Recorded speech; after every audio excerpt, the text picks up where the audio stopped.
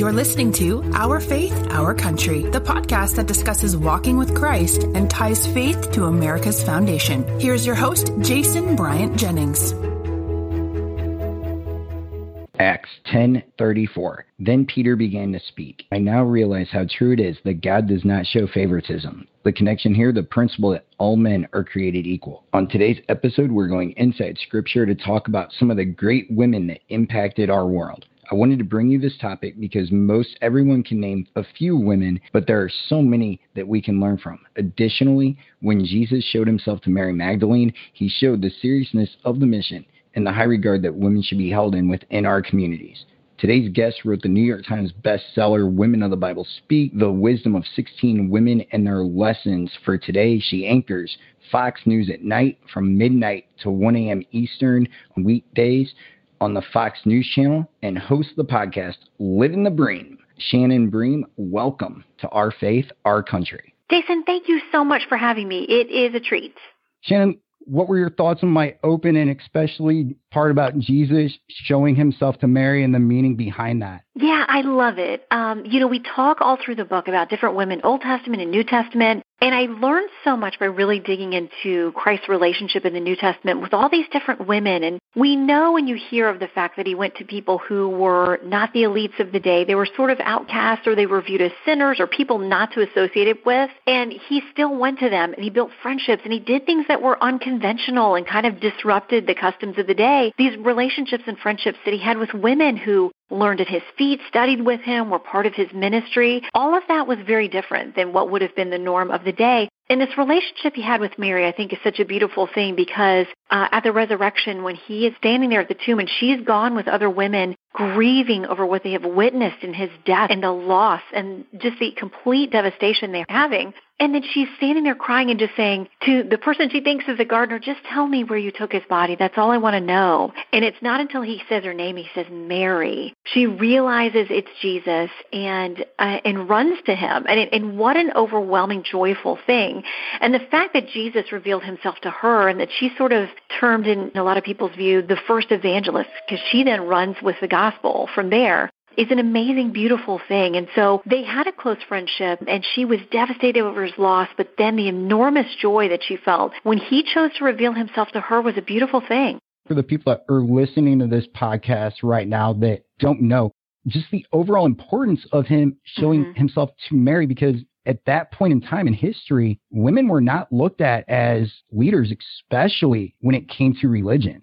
Right. They weren't at all. I mean, you think about several things that we see in the Bible where a different Mary and Martha, the sisters of Lazarus, were hosting Jesus in their home, and Mary was studying at the feet of Jesus, and that, again, very unconventional. And Martha was upset because Mary wasn't helping with preparations, and Martha saying to Jesus, hey, you need to tell her to come help me. And he said, no, she has chosen the better thing. Not that what you're doing is wrong. That wasn't the implication, but that Mary had chosen the better thing, which was actually spending time with Christ and learning at his feet, and that would have been very unconventional. But Christ absolutely telegraphed that women were to be a part of the body of Christ, not just as silent people off in the distance, but actively part of his ministry and of learning from him and having relationship with him. And in those days, women were not considered, witnesses that you would want to use in a legal proceeding. They weren't to be believed outright as the men were. They were seen as a lesser value witness. So the fact that Jesus reveals himself first to Mary, to a woman, knowing exactly what he's doing, and that she runs to then spread the gospel from there and the good news of his resurrection, I think signaled very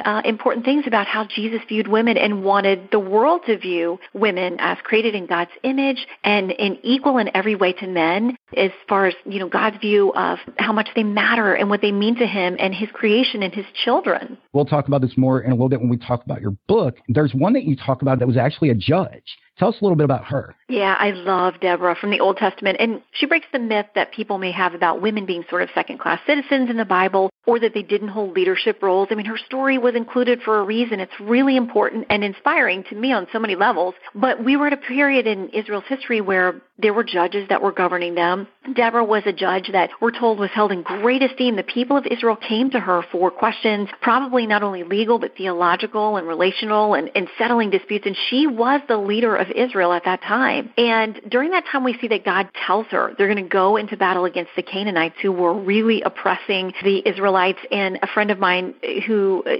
has been to seminary and all of those things said, you got to understand the Canaanites were like the ISIS of their day. They're sacrificing children. They're doing terrible, horrible, violent, evil things. And so she goes and calls up the top general for Israel, Barak, and says, hey, God has said we're to go into battle against the Canaanites. Get the men ready and let's go. And he says, whoa, because on paper this is not a fair fight. The Israelites are badly ill-equipped and outmanned to go up against the Canaanites. And he says, I'll do it if you go with me, but if you won't go with me, I'm not going to do it. And she said, okay, I'll go with you, but because of your hesitation, the leader on the other side, Sisera, the top general of the Canaanites, he's actually going to be delivered into the hands of a woman. And I remember hearing this story growing up and always thinking, well, that's Deborah. And it's not. There's a second woman that you read through the book who ends up taking out that general on the opposite side, the bad guy. But Deborah goes in with them to battle. God is faithful over them and generous, gives them great favor. They have a battle that they win that on paper would never have made sense, but God was with them. And afterwards, we see Deborah leading the Israelites in song as well. So she kind of does everything. I mean, she's a brilliant judge. She goes into military battle with the general and with the men. She's sort of a praise and worship leader afterwards. She's just really inspiring, mostly to me because of her obedience and the fact that when God asked her to do something that didn't make sense on paper or to the world, she did it anyway, and he honored that. Your foundation started at a very young age, your mom even taking a job at one point at a religious school. Give our listeners some insight on how the foundation with Christ was set for you. Yeah, like millions of kids across the country this year will experience. My parents divorced when I was very young, and they were both sort of very young, if at all, in their own faith. And from that, they both grew very much. And my mom is like the greatest prayer warrior, the deepest Christian, the most mature Christian that I know probably. She was a young single mom at that point with a baby, struggling, and she was a teacher. And she did end up taking a job at a Christian school. And I think that certainly grew her faith in amazing ways.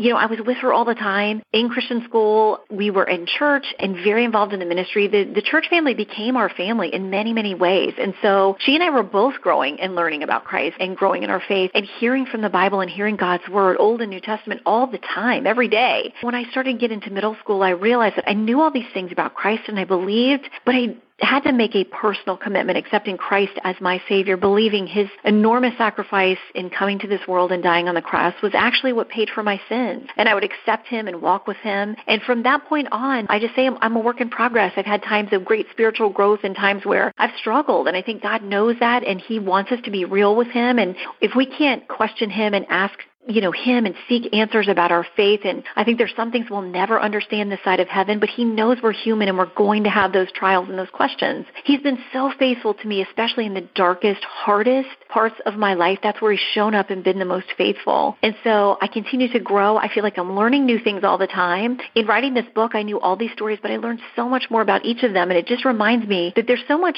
growing to do in our faith. We're never going to fully arrive here on earth, but we can always be getting better, maturing, being more faithful in our choices, trusting the Lord more, seeking more wisdom. So I endeavor to do those things. Some days I'm better than others, and I'm just thankful that I'm saved by grace and that God is a forgiving, loving God. Shannon, no way possible are we going to be able to get through all of the women in your book, but let's give everybody a couple of them that they may not know of. Well, yeah, there are stories that will be familiar to people like Esther, Queen Esther, or Mary, the mother of Jesus. We dig into their stories so you'll know them even better. But there are other women that I wanted to include in the book that we don't even have their names. And one that's always been my favorite, and she's in multiple Gospels, is this woman who we know had an illness, an issue of bleeding for 12 years. And when we meet her, we find she's gone from doctor to doctor. She's spent everything that she has. So she's now penniless. She still has this illness. She's not been cured. And I've got to think at times she was in great despair, because what I learned in studying this story as well for the book was that, in those days and times, she probably would have been considered unclean. So not supposed to be out in the masses, so probably couldn't go to temple. So no community with her house of worship or her, faith community, probably couldn't go to the markets or anywhere else where there was a crowd. So pretty much isolated at home, like many people felt months and months of the last year with COVID, just very alone. And with her struggling with this illness, I just have had periods of that where I dealt with a chronic illness and pain in my life, and I just have always identified with her. But what makes her so relatable is that she decides she has enough faith. She's heard about Jesus. I'm going to get to where this man is. I'm going to just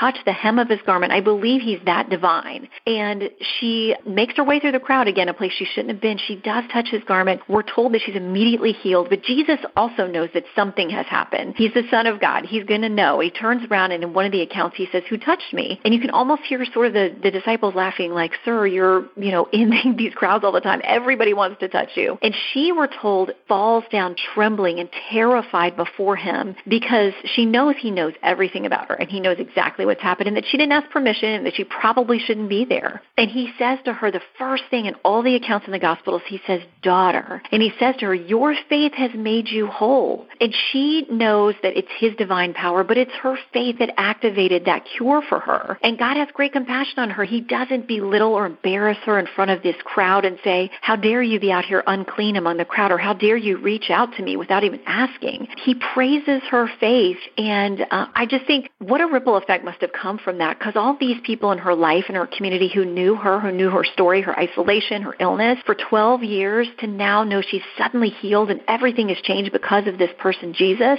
It's just a beautiful story in so many ways. It is. I've heard you tell that story before, and I get chills. It's one of those stories that you almost have to have been there for. You know what I mean? And I know that that's what comes across when you go through this book. Who's another one in this book that people may not be as familiar with? Rahab is somebody that I really fought to include in the book. She was a prostitute in the Old Testament, and we actually pair these women. So I paired her with Queen Esther, and I know people may think, okay, you've got a queen and a prostitute. I don't get the common thread here with them. But they both were put in a place where they had to call on courage, and they were in a place to save and help the nation of Israel when it needed that most. If you are familiar with Queen Esther, you know her role in saving the Jewish people. Well, they live hundreds of years apart, but we have Rahab, who is there when the Israelite spies come to visit Jericho and want to figure out a way to potentially breach the city. And she has no connection to the nation of Israel, but she must have understood the God of Israel was God. And she had seen the way that he had moved and the Israelites had been blessed. So when these two spies come, and she was an innkeeper and stayed there, the king's people in Jericho, the leaders, found out, they heard something about these men being there, and they came to her. And she risks her own life, just like Queen Esther did in a very different time, but says, no, they're not here. In fact, she makes a tale of, they went off this way, maybe you can chase them and find them, and she's hidden the men there. And so what they say to her is, your faithfulness, when we come to take this city, you hang this cord out, and anybody who's gathered in your home will be protected. Your family, your friends, they'll be safe.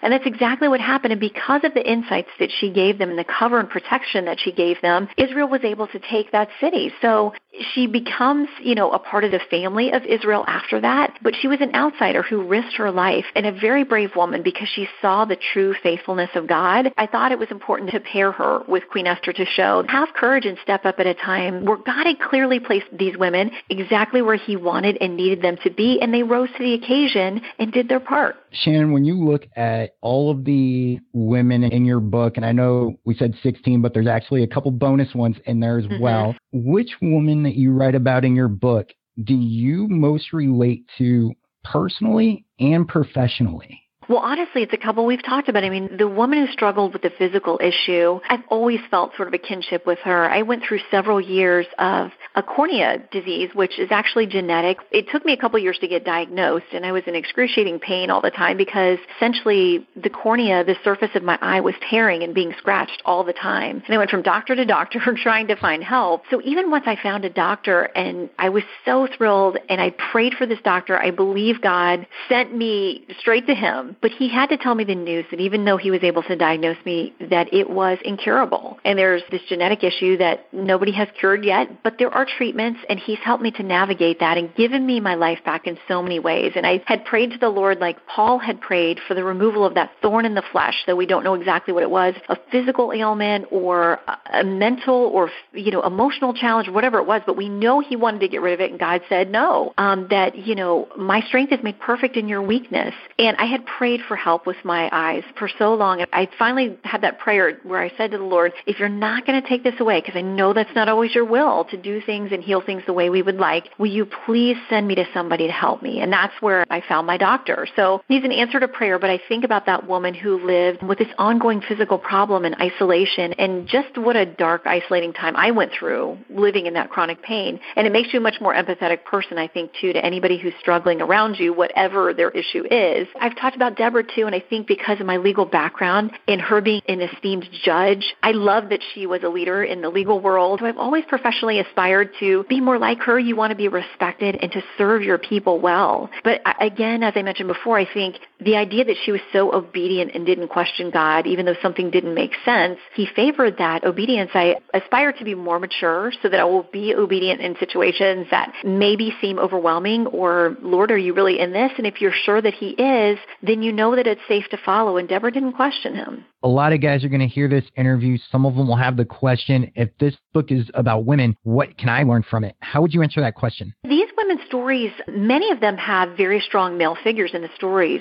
We think about Sarah and Abraham and Hagar. So a lot of these stories you'll know because the male character has been so widely taught about and that kind of thing. So you're getting the same stories from a different perspective. I think seeing it from the women's viewpoint, some of the great decisions they made, some of the bad decisions that they made, the way they struggled with listening to God and being obedient and following his path, you're getting sort of the other side of the story, which I always think is interesting to understand the male characters, say Abraham in these stories as well. But I've also had men say to me, I'm reading this with my daughter, or it gives me a different perspective, and my wife and I are reading it together or studying through it together. So I think there's a lot to learn there just because you get a different perspective on a story you may already know. And for me, I knew these stories, but I learned so much in going through different details and just having a different perspective. So I think there's something for all of us, and the bedrock foundations are the same in that God is faithful. He will be with us when we are heartbroken, when we are victorious. All of those things are the same regardless of whether we're reading these stories as a man or a woman. What are maybe just a couple life verses for you? There's one that I stumbled upon years ago, and it's funny because I was in a really difficult moment, and I know people will say, like, you don't just open the Bible and say, I'm going to land on something, but I really did pray in that moment, like, Lord, I need something. And I was actually in a hotel, and I remember opening the Bible to Psalm 34, which there's so many good verses there, but 34:4 I love. I sought the Lord, he heard my cries and delivered me from all my fears. And I think we all have moments, whether it's fearful about a medical diagnosis, worried about our kids or our spouse or a broken friendship or relationship, a job, and worrying about finances, or in the last year, we've all had anxieties over the virus. What's true? What do I need to know? There's just been so much fear and uncertainty. So I go back to that verse over and over again. And in 2 Timothy, one of the first verses that my mom taught me as a kid was, God has not given us a spirit of fear, but of power and love and of a sound mind. And I've had times where I just repeat that over and over again, where I'm fearful or anxious. I'm always encouraged by those verses. And, Philippians 4:8, I think all of Philippians is so encouraging and fantastic about don't be anxious, come to God in thanksgiving, with prayer, let your requests be made known to God.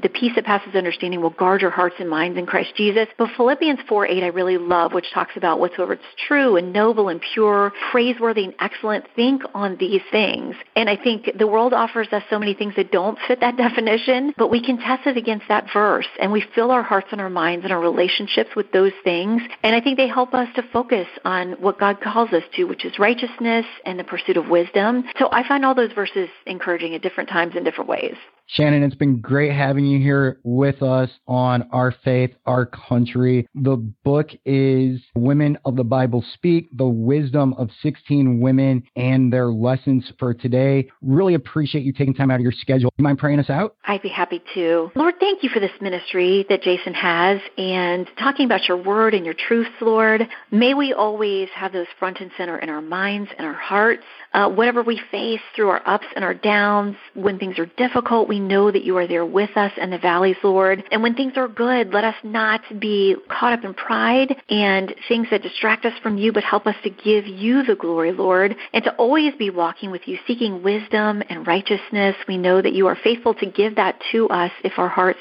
are truly seeking you. And may that be the foundation of everything that we do, say, the way that we respect and love and treat others across all kinds of ideologies and differences, Lord. May we just speak your truth in love and and with great respect, seeing each other as children of God, created in your image and for your purposes, Lord. We pray that you'll help us to be faithful and help us to find strength and contentment in you every day. In Jesus' name we pray. Amen. Amen. Thanks for joining us on this episode of Our Faith, Our Country podcast. Be sure to follow us on all of our social media at Faith Country Pod or by searching for Our Faith, Our Country podcast. Until next time, later times, everybody. Thanks for listening to Our Faith, Our Country. Be sure to subscribe so you never miss an episode.